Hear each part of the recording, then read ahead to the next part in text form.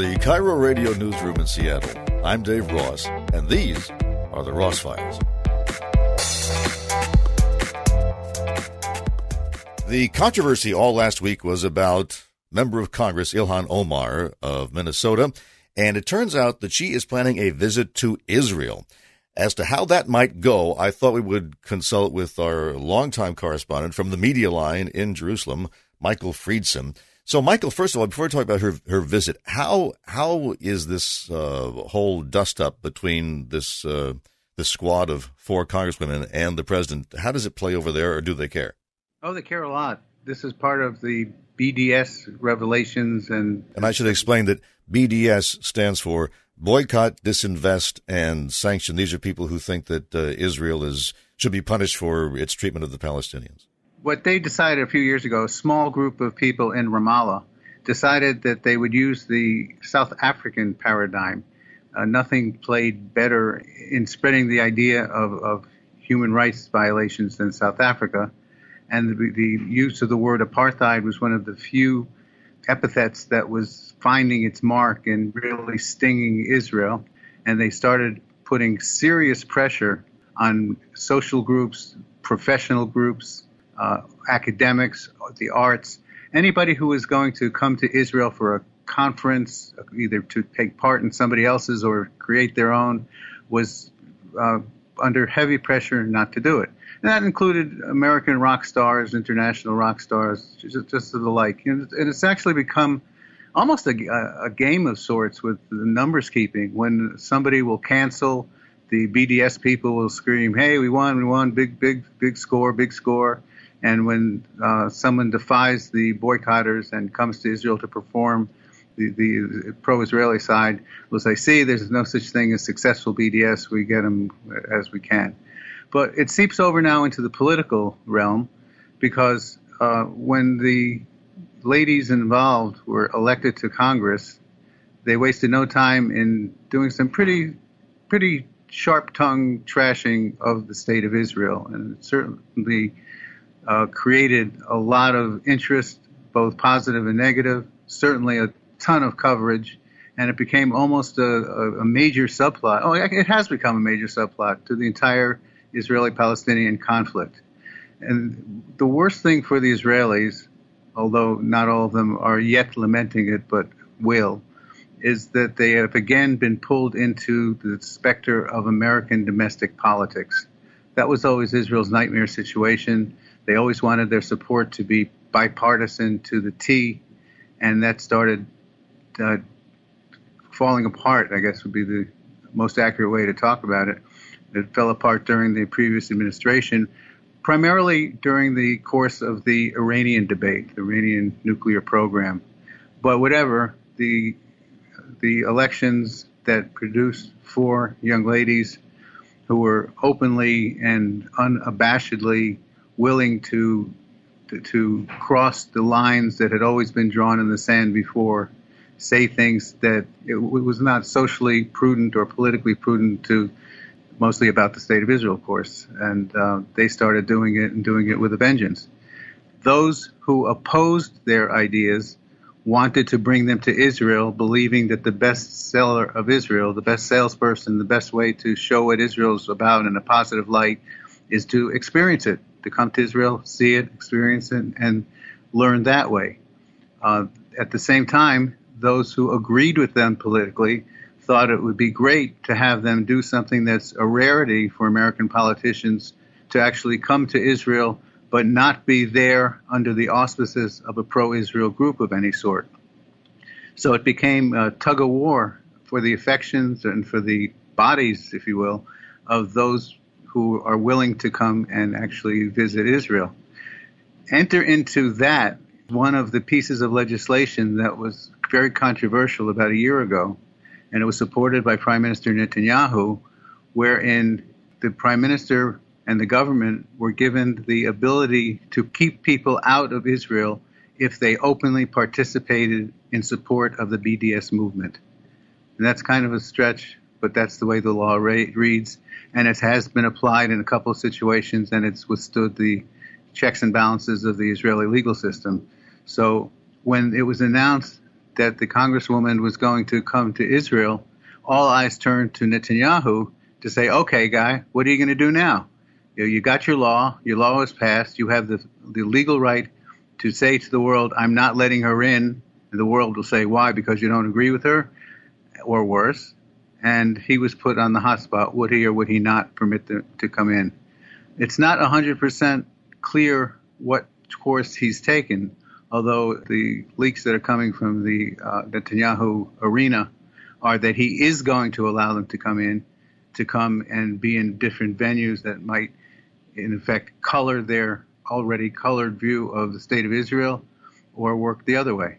So you have Ilhan Omar, who is openly a supporter of the BDS, the Boycott, Disinvest, and Sanction movement, and asking to come to Israel. I'm sure if Netanyahu said, no, you can't come, that would prompt her to question whether Israel has a commitment to free speech. So it seems to me he would have to let her come. But then at that point, for example, when we visited you many years ago now, nobody told us where to go. We were able to go anywhere unless it was to cross into the Palestinian territories, in which case you have to get permission from the Israeli government, get through the border. She has said she wants to, if she's going to go, she wants to be able to visit the Palestinian areas. Would she be allowed to do that? Well, she has immunities that you didn't have, and she's pretty much able to get away with whatever she wants to do. Once she sets foot here, and once they allow her in, she really will be able to do almost anything they want.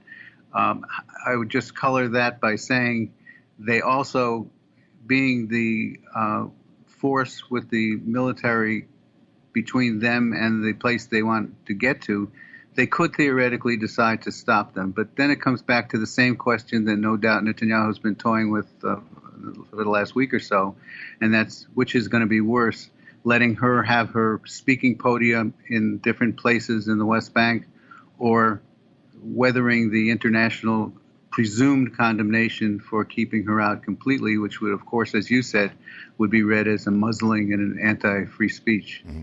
If she were to go to the West Bank, what would she see? She'd probably see a hero's welcome. She probably would actually see very little because she'd be in the middle of crowds and behind closed doors speaking to leaders. But she would be, I don't think she'd be getting too many surprises. I think she'd be kept in a cocoon. One of the propensities of the Israel situation is that regardless of which side of the aisle you come down on, if you're celebrated elsewhere and you come and visit here, you have very little personal time, if any.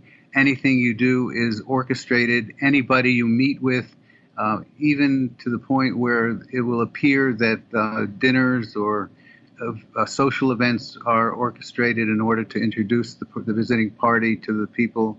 That all by selection, 100% with no wiggle room for accidental arrivals or participants who are not hand-selected. No matter what happens, the one thing we know for sure, it will be a public relations festival. Now, how that will come down, that can be argued both ways. But Israel has typically not shown a lot of prowess in handling these sensitive issues. There is a wall separating Jewish and Palestinian areas. What if she were to stand by that wall and say something to the effect of, Mr. Netanyahu, tear down this wall? I wouldn't expect anything less. I'm sure that's on the itinerary. It'll either be stated and staged as a major speech, a major event, or it will be one of those amazing coincidences that her car will stall in traffic next to the wall and she'll get out and utter a great epithet of such. Mm-hmm. I would be amazed if that is not on the docket, and I'd be amazed if that's not one of the motivating forces behind the BDS people to get her over there. Now, is this all considered anti-Semitic, or is it a legitimate criticism of the policy of a government that a lot of people consider oppressive? The answer in typical Middle Eastern terminology is yes, no. There are many people who consider this just an issue of free speech. There are many who say free speech ends with the obligation, moral or otherwise, to be accurate in your criticism. And they note that there's a lot of things that have been said that are just downright deceitful. So at the end of the day, You decide which side you come down on, and you're right, and for the other side, you're wrong. Okay, let me outline what I would consider to be the ideal scenario from the point of view of somebody who wants to settle this and learn something. Suppose she goes over, she doesn't do any stunting, she doesn't say, Mr. Netanyahu, tear down this wall, but she says, I would sincerely like to see what life is like on the Palestinian side. And so they say, okay, great, visit and take a look for yourself. She, of course, is going to see a completely different standard of living when she crosses those lines. So what is it that she needs to know about that you feel she doesn't appreciate at this time? Well, I can tell you from personal experience, because one of the things that we do at the Media Line is we do host many visitors from different affinities that want to visit the area and believe it would be disingenuous to leave without having interface with all parties in the conflict. So because we're American and we're journalistic and we have the ability to go places that Israeli citizens can't and Israeli journalists can't, we actually take groups of visiting. We've taken academics, we've taken a lot of professors, administrators of colleges, politicians, and we bring them into the West Bank, and we bring them into Ramallah, and we typically set up a day where they can interface with the people who are in the professions that they share, or people that have the expertise in the areas that they're seeking to learn about. And we keep our hands off. We don't involve ourselves in any part of the discussion. We just do the setting up of it. So I'm like the fly on the wall that gets to see people before they come in, while they're there, and when they're leaving.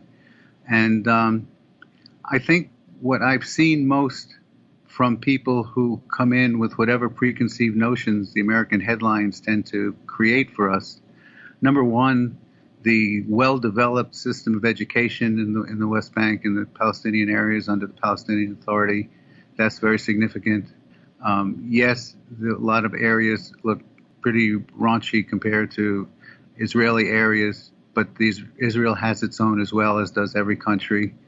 Part of it is what you want to see and what you select to see. For instance, when we go into Ramallah, the Masayun area of Ramallah is spotted with gorgeous new buildings that are seats of different ministries of the government, none of which are paid for by the Palestinians. They're gifted to them by countries that want to do something in the donor capacity, from Japan to Norway to the United States. They're all represented there.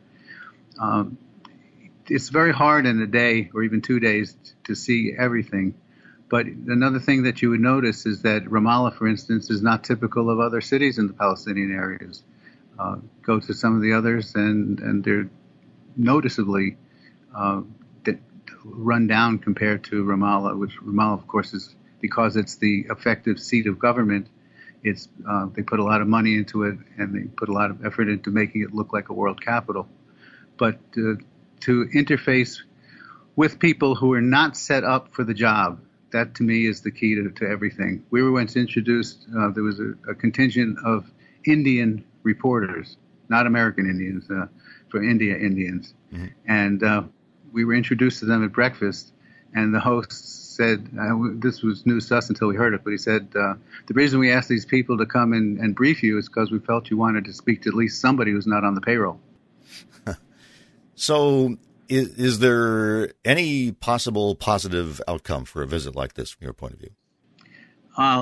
Unlikely that there would be. In order for, there could be, you threw again another one of these Mideast questions at me, but okay, here we go. It could be if everybody would grow up. It could be if the true purpose of the Congresswoman's mission was to learn, not as part of a predetermined political agenda. In other words, not coming simply to trash Israel, but if she's indeed coming to learn and take back things as you described that are not well known, things that can add to the conversation, to the debate. It doesn't have to be rosy. It doesn't have to be all goodness and virtue. It can be serious stuff and serious issues to talk about. But if that's her purpose in coming, and if she meets with some of the American military attachés, security and intelligence attachés, people that can shine that kind of information for her, then yes, something good can come of it. And it would also require that on the Israeli side, some serious people have the opportunity to show her around. They have a narrative to tell too, and it's a striking one. And you don't have to sacrifice the Palestinian narrative in order to speak to the Israeli narrative. We do it every day, and it's called journalism. Mm-hmm. And suppose she comes back and she says, look at the pictures of my trip. You can see on the Israeli side a place that is prosperous, that looks like any American city from a distance anyway. Then on the Palestinian side, you see a place that has been basically on a international welfare system. They educate people, but the conditions are nowhere near the same. They are being kept in a prison. I would like, as a representative of Congress, to find a way so that everybody can live at a decent living standard. If she were to come out and say something like that, would that be horribly controversial? Would that be constructive?